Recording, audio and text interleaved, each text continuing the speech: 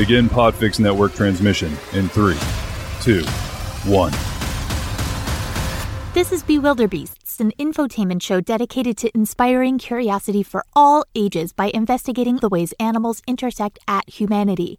I am not a historian, an ethologist, a researcher, a scientist, a zoologist, a trained audio engineer, or an expert in, well, anything. Y'all, I'm lucky if I can remember to put my clean laundry in the dryer before it gets funky. And while I make every effort to present things as accurately as I can with a fun flair, I'm going to mess up. And that's okay. I hope I've given you a nice place to jump off from on your own adventures into curiosity, or at the very least, I've given you the key to win your next round of trivia.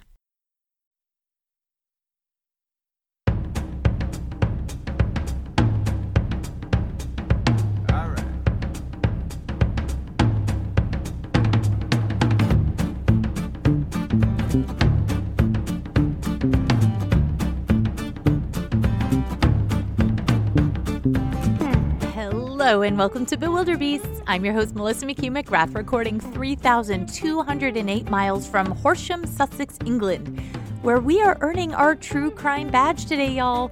Parrots intersecting with crimes. Yes, parrots. Those cheeky... Okay, let's go.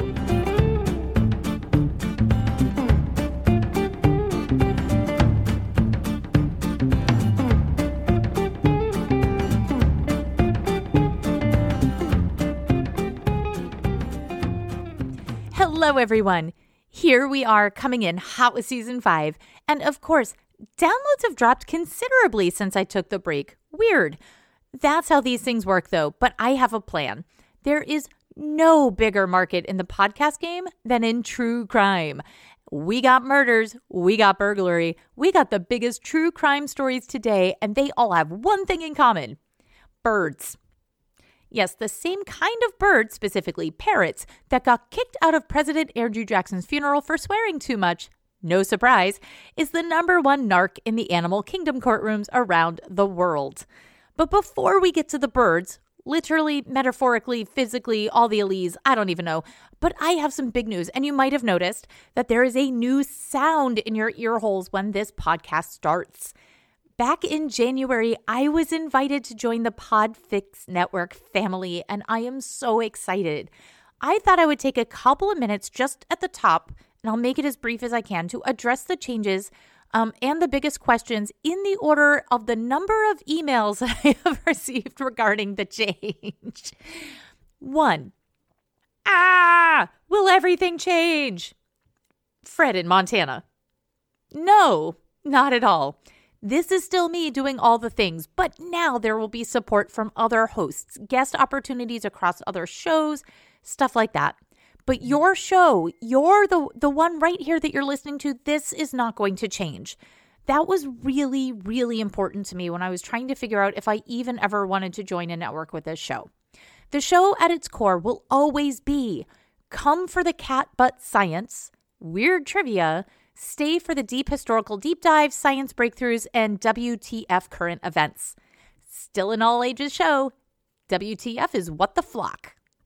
Number 2, we need to talk about ads. In other shows, they are so obnoxious and they occur every 6 seconds and they break up the storytelling. I hate them. Maria from Topeka. Look, I get it. I have stopped listening to shows that I've enjoyed that either don't do ads well or just shove them in everywhere wherever they can. What you will notice now is that there will be a flashy Podfix Network clip at the beginning. You heard it already if you've made it this far. And at the end of each episode, bookending the show. There might also be some occasional ads that will be placed in an unobtrusive spot, probably just before I go into the main story or just coming out of it. And this will not affect the storytelling at all. I promise. And hopefully, and this is the main point, I will run promos for some of the other Podfix shows, as they will also do for me, in the hopes to bring more ears to this little show.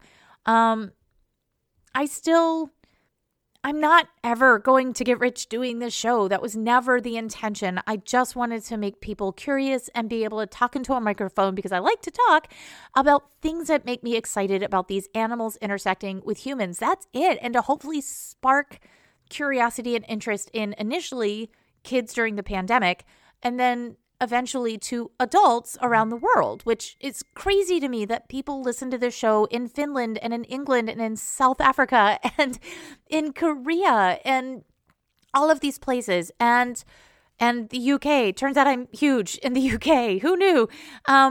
Pants are two legs things here, but it's always funny to say pants when you're in England because they're not that over there.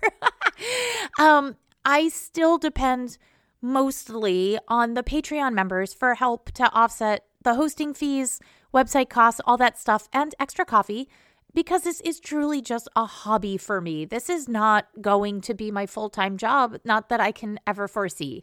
I'm not looking to get pod famous. I just want to share the love of these weird little animals and how we intersect with them. And I need to make sure that that experience, for it to work, is going to be enjoyable for you as well. And nobody likes hearing ads for mattresses every 45 seconds, or CBD oil or any of those things that don't fit in this show. I'm not going to run things that don't fit. If I choose to run them, I will be picky, and I'm going to put them where they will not be obtrusive for your listening experience, I promise. But I will, and the whole point of me joining this network for me was to, kind of support these other shows that are kind of like mine, and these other hosts that are just kind of doing this as like a side hustle and a fun project for themselves, and to promote those shows. And that's pretty much why I'm here and why I made the decision to do it back in January. Number 3, what's your favorite bread? Jordan from Georgia. Big fan of rosemary focaccia, but my favorite bread is always the loaf in front of me. Thanks for asking. 4, these 3 questions in a row were part of a similar theme, so here they are. 1, I'm new to listening. 2, you were highly recommended. 3, my friend said you were weird and I had to check this out. Where should I start? Okay, thanks for your honesty. Well, honestly, what I say is if you see a title that you like, just jump in. The only 2 running jokes that I can really say that really you don't have to have a backstory on them to understand that there's just like a sound effect there, but the only 2 real running gags are a swearing parrot from episode 8 that is a censored beep, which you will actually, because the topic today is swearing parrots, you will actually hear a bit today. President Andrew Jackson taught his pet parrot, Pole, to swear like a sailor. The bird was kicked out of President Jackson's funeral for cursing. Plus, it's an episode, the whole episode at the time I was doing them, they were 3 short stories. Sometimes they had a theme, often they didn't. But that particular episode was all about frisky birds and swearing parrots and birds. Some of them had set things on fire on purpose. Most of them were just swearing and cursing. So if you happen to go back to episode 8, that is a fun one to jump in on. I think it's called The Profane Presidential Parrot. So you can give that one a shot. The other running gag that you will hear is from episode 22, and I don't think I realized it was that late into the run. This is where a bunch of political leaders died in very stupid ways at the hands of the animals that that literally changed the course of political maps in history, including one where the king of Greece was killed by an infected bite from a macaque. Monkeys aren't pets, y'all. And this turned the geopolitical world on its head. Again. Wouldn't be the last time. So that you will hear a dong, which might actually be in this episode. I don't know, but it is in a coming episode. I'm recording a whole bunch today. But it's a church bell that goes dong that denotes either a funny death or a monumental death. If it's a real sad story, that is not a sound effect that I play for effect. If it's truly somebody who died doing something that they love to like make science better. There was a case of Shark Boy was last season. It was a young man who was attacked by a shark and a pod of dolphins saved his life. But then he went back out to defend the sharks and to work for the rest of his very short life, saving and speaking up for sharks the ones that had tried to kill him. And it was a very powerful story. And he ended up dying in a car accident later, complete fluke accident. And he was very young. That would not be a case where you will hear that sound effect. So I try to use it often for comedic effect when I'm talking about really old history, but that's really it. Episode 6 is all about the time the Oregon Highway Department was charged with cleaning up a beached whale. So highways and beaches, you might be asking, make sense? No. So instead of consulting with biologists, the Highway Department went the Wile E. Coyote route. Dynamite, hilarity, and schadenfreude ensues. Or there might be the episode where a Newfoundland named Harry Mann saved 180 shipwrecked Irish immigrants off of Wreck Rock and brought them to safety on the Island of the Dead.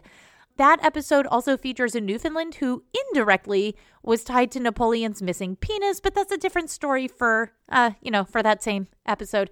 Which funny story, on Twitter, the title Harry Mann gave me a sensitive warning content for people scrolling through, even though it's a hero dog.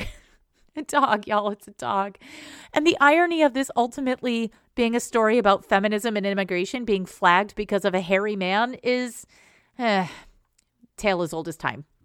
Anyway, there's the time Australia went to actual shoot-'em-up war with machine guns and lost to their national bird, which happens to be the flightless emu in episode 35.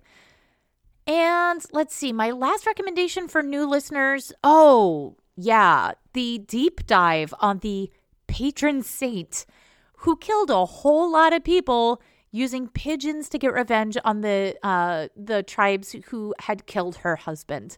Yes, I did say pigeon murders, and the pigeons were doing the murdering. Patron saint, episode 50, Olga of Kiev, which I replayed after the Russian invasion of Ukraine, and I feel like that we should just keep playing that story forever.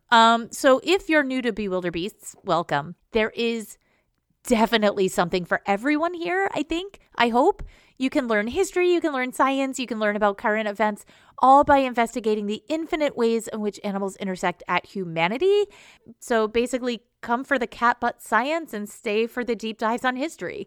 So I think that's a long enough introduction. I'm really sorry this runs long. For new listeners, they do not run this long. I usually try to keep it under 4 minutes, but it's the first one after break. There was a lot to catch up on, a lot of things to address up here at the top. So we're just going to buckle right in and get to the story, shall we?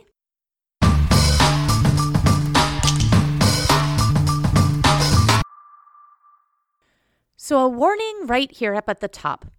This entire episode was supposed to be birds at crime. So I was thinking robbery, punkish behavior, but no. The first 3 of 4 stories are all parrots. And in 3 different parts of the world at 3 different times in history were the witness to break open murder cases. As a result, there will be discussions of murder in this episode in all 3 of these cases. And I will preempt by saying that I know that this is not a true crime podcast. This is not my lane. There are enough of those, and I am not interested in being in that sphere for more than literally this episode. But I found these stories interesting, and the possible future implications of using animals as witnesses in humanity's worst crimes was something interesting to think about. And so if this is not your jam, I 1,000% understand, and it's probably bad form for my first show on the network to be a big disclaimer about listening to the show on this network, but there are real victims in here, and I don't want to make light of the fact that some people here have died, and that's why this announcement. I do hope you stick with the storytelling today, and if not, bounce. It's fine. I will see you next week with an unusual story about an animal who became gainfully employed at an auto repair shop in North Carolina. Okay, so with that said, let's get into this, okay? Here we go. The story that started me on this whole journey was a story I read a few years ago. It was a little while back in a children's book about animals. And this particular page in this kid's book was dedicated to a cop who left his house for the day. I think he went to get groceries. I no longer have this book in my charge. Anyway, the cop went out. Some interlopers decided to make entry and try to rob the joint. What they did not expect were the sounds of someone repeating the phrase, "Stop or I'll shoot, get down, get down."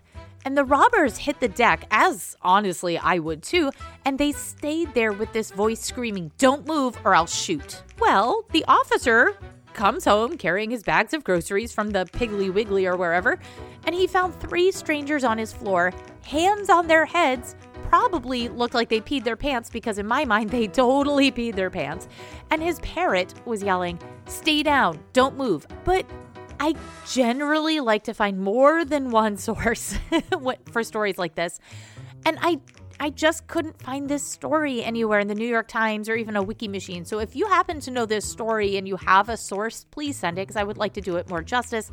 It was that story that sparked this entire episode today. I did find some darker stories of real parrots solving real crimes, though, and this first one I could source in so many places because it's circulating like wildfire right now. Yes, I do listen to some true crime podcasts, and this one has come up not as a deep dive case, but as a conversation starter. And when I couldn't find sources for the parrots stopping a robbery, I decided I would just look into the case that I actually had sources on. And in this case, it was a woman in Michigan who was locked away for murdering her husband. The key witness in this murder was Bud, the woman's African gray parrot. Now, these parrots, they don't only just repeat human language and other sounds like car alarms, but they can also mimic voices. They can also live for 60 years or more, which incidentally is about the length of time that this woman can expect in jail. Apparently in 2015, Gianna Durham, aged 48, shot her husband Martin Durham 5 times before turning the gun on herself. This story is absolutely tragic and awful and so sad. But things may have taken a slightly different turn, and justice may have been a longer road to walk had it not been for Bud the parrot. According to the prosecutor in the case, Bud started just repeating the phrase, "Get out," in Martin's voice, followed by "Where will I go?" in Gianna's. The conversation the parrot seemed to be repeating, always ending with, "Don't shoot," in Martin's voice. Martin's family, as well as Martin's ex-wife, who is now Bud's caretaker, believed the parrot was repeating everything he heard that night. Lillian Durham, Martin's mother, is quoted by saying, "That bird picks up everything and anything, and he's got the filthiest mouth around." Pohl would be proud. I'm not bringing up this case to recreate someone's end of life, but to highlight what came next. The prosecutor, Robert Springstead, was faced with an interesting dilemma. The only witness to these events was a 14-ounce bird, who, like most of the birds on this show, swore like a longshoreman. But how many birds have been put on the stand in an actual court of law? And that's what today's show is about, birds intersecting at criminality. Robert Springstead, the prosecutor, said, quote, "I'm not aware of any legal precedent for that," referring to putting the bird in the witness box. "Certainly, as we work our way through this case, that might be something we can look at, but I highly doubt there's a precedent for that." He also noted that it would be difficult to swear in the swearing bird. Quote, "When a judge asks a witness to raise his or her hand, to a parrot, what are you raising, a wing or a foot?" I mean, it's a good question, right? But in this case, Bud was not called as a witness, as the clues in the case were pretty clear. There was a note written to the couple's children from their mom. The evidence was in the home. All of it all pointed to Gianna. Bud was a dud witness. But that does make me think, how many other times has a bird been involved in a murder? Oh boy, there are many. I was so surprised. Google parrot murder witness, and the Google machines blow up like crazy. All right. So aside from being a spoiler alert for season 2 of Only Murders in the Building on Hulu, this question also took me to a story in Pakistan. Check this. A retired police officer was interviewed by several news outlets on this, not necessarily for retiring with a super impressive record, which he did, and not for catching the Pakistani version of the Golden State Killer, which, to my knowledge, he didn't, but for the famous case in his region that he solved by going to the birds. Officer Hussein, the hero of this story, rolling into the scene, and it was pretty bad. So there was a young husband and his wife who had died in bed. They were both clearly shot. There was also a note nearby, an apparent suicide note indicating that they did this to themselves, which is utterly tragic. But Officer Hussein, eagle-eyed cop that he was, knew this victim outside of the scene. The husband worked at the bank, and Officer Hussein knew that he was a right-handed person. However, the bullet marks in the victim's neck indicated someone shot him on the left side, which is really hard to get the trajectory right if you are right-handed. Officer Hussein noticed that there are 3 parrots in a cage. Quoting the article, quote, "According to the ex-cop, one of these parrots looked sharp." End quote. I have a lot of questions as to how someone can tell if a particular parrot is sharp, but apparently Officer Hussein has great judgment in bird intelligence. And he also had a feeling. He called the assumed smartest bird over in the cage, who repeated the phrase "daku daku." Daku means robber. Then the parrot repeated "teen daku," 3 robbers. So what is the officer supposed to believe? A note that is an apparent suicide written maybe by the people who are lying in the bed as victims, or a caged bird? Well, this is Bewilderbeast, so we applaud him for going with the bird. And he started treating this scene like a murder scene. And it's a really good thing he did, because eventually the evidence led the police to the bank's guard, the guard's wife, and the guard's brother.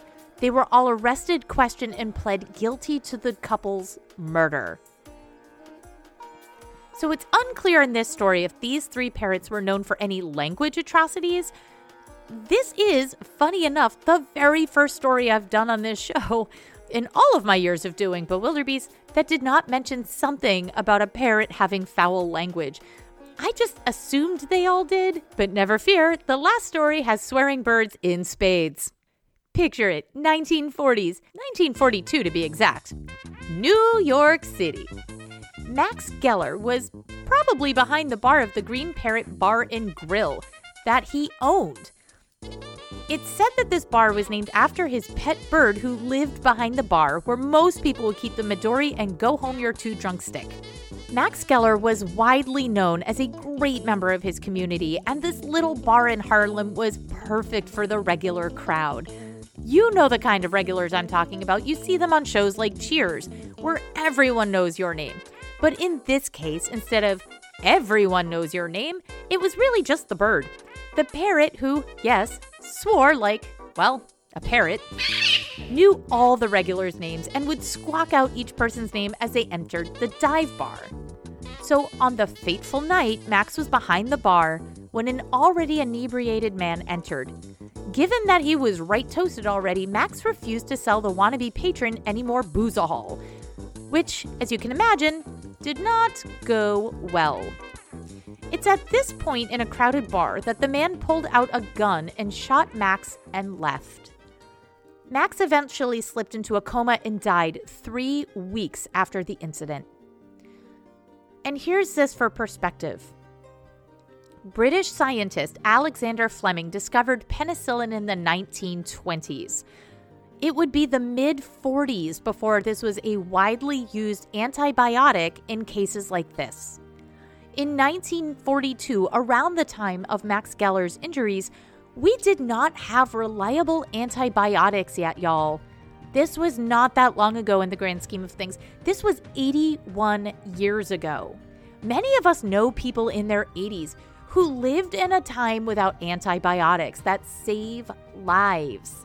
Unfortunately for Max, because of his injuries and we weren't quite there with antibiotics yet, Max eventually passed away 3 weeks after being shot through the throat. But here's the weird part. No one would or could say who shot Max. Sure, dive bars are dark and sticky and loud. And sure, everyone is likely there to do one thing, get absolutely sloshed. It was 1942. The United States had just entered World War II. Again, not that long ago in the grand scheme of things. People were scared. Women were going into work for the first time. Men were going off to fight the good fight, or whatever that's supposed to mean. Everything was upside down. And not just that night in Harlem, but that window of time to just about, well, now, really. Still now. Yep, still now. But on that night, the patrons of the bar were in their cups and didn't notice the murderer stumble in or know who fled the scene. The police interviewed everyone, but no one saw anything. Even the bird was no help. He only parroted the same line. Robber, robber, robber. Maybe he's related to the Daku Daku Daku bird in Pakistan. After about 3 weeks, the police re-interviewed everyone at the bar. And thanks to one hunch, the police decided to think of the bird's call not as robber, but maybe the name Robert. Knowing that the bird called out everyone's name, and following the records left behind by Max behind the bar, the police discovered that there was a cabbie named Robert who was a regular. Robert Butler, curiously, also stopped showing up for work at the cabbie taxi place, the livery, the place where you go and you pick up your taxi and you drive people everywhere. There, he stopped going to work, guys. That's the thing. He stopped going to work in the days after the shooting. When following that lead, the police discovered not only did he stop coming into work, but he also stopped coming into New York City. A clue. Police eventually found him caulking in Baltimore, which Caulking in Baltimore is the name of my smooth jazz album, and brought him back for questioning, where he admitted to the murder, but he said he shot in self-defense.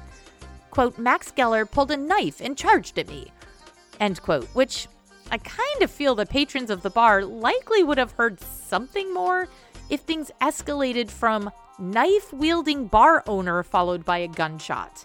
Robert Butler was eventually sentenced to 15 years at Sing Sing prison for the murder of Max Geller. Because the butler totally did it, I've seen Clue. And he was narked on by a parrot. And this last story, and this is my favorite, it has zero murder in it. Zero, zilch. It's actually quite funny, and if there were enough to do 9 pages on, this would have been the entire episode. So for sticking with me through these narky birds, here is my favorite. A bird arrested for criminal mischief. I came across this on Twitter, and I talked about it a little bit in this month's Patreon, or last month's Patreon exclusive. There was a tweet, haha, birds tweet, get it? Okay, I'm not even sorry. Where @CampbellXEmma said the following. Thinking about how Dutch police arrested a bird for taking part in a robbery, put in a jail cell with bread and water, and when the media reported on it, they put a little black bar over his face to protect its identity. Y'all, I looked at the photo. There's this little colorful bird, teeny, pudgy little thing in an interview room with a little black box over his eyes. To, as Emma said, protect his identity. This is in Time magazine, so it is sourced. In 2019, those were the days, police were busy arresting a shoplifting suspect in Utrecht in the Netherlands. But while taking the shoplifter into custody, police said, quote, during the arrest, we found a sneaky witness with feathers and a beak on the suspect's shoulder.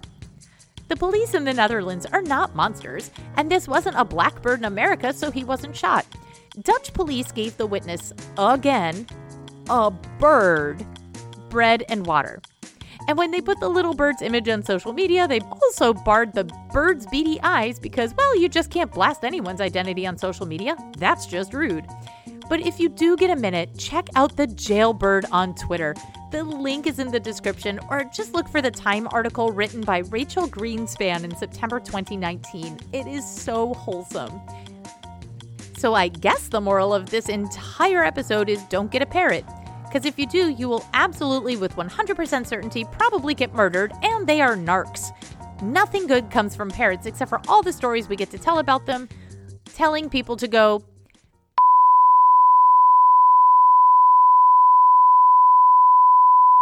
and with a spoon and a and your... Oh my. And that's a quote that I can't source from Time. Just the conversation I had with the last parrot in my life. Dirty bird.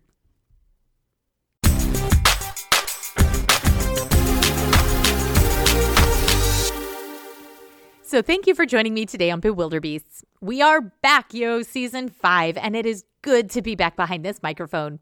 Big thanks to my friends at Podfix who like this show enough to ask me to come hang out with the cool kids on their network. So go find out what they're doing over there. They have fun. They have Varmints, Avast, Anthropology, Planthropology, which is anthropology with a PL. I got there. Two Drunk Mills if you're a millennial like me, and we are older than you probably think.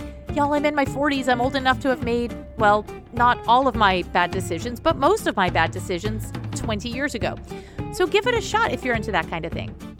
And for all the patrons who keep this show afloat, I was able to take a break, recharge, and work on other projects. Find, I hope, stories for everyone for the free feed for the next few weeks, and still put out at least one new episode a month for those people who are paying for this nonsense. So thank you. Thank you for coming on this ride with me, and with that, I am Melissa McHugh McGrath, a dog trainer and behavior consultant in Southern Maine, giving a few presentations on dog training shenanigans in the coming months on Raising Canine. I'm a Victoria Stillwell faculty advisor for the VSA Dog Training Academy, a dog trainer at the Animal Welfare Society in Kennebunk, Maine, and y'all, I wrote a book. I stay busy. And as always, thank you for listening and stay curious. I got today's information from the following sources: BBC.com, thedodo.com, inverse.com, geo.tv on the Sind cop who solved the double murder, Hannity the policeman who left from work with the bird that supposedly stopped the burglary. I still can't find the source, but I remember the police officer's name, and authorstevewillard.com on the Green Parrot Bar. This was a New Yorker's magazine book called The New York Annals of Manhattan Crime, published in 1988. Newspapers.com and thecinemaholic.com. Music is Tiptoe Out the Back by Dan Leibowitz, interstitial music by MK2. All other music and sound effects are found at freesound.org and pixabay.com. Go check out those artists if you're into doing your own show. They are the best. And that's it. If you have stories, topics, need to tell me about other animals of criminality, send it in to bewilderbeastpod@gmail.com or voice text from that website. I will see, speak, whatever. All of y'all next week. I've been talking too long. I'm out.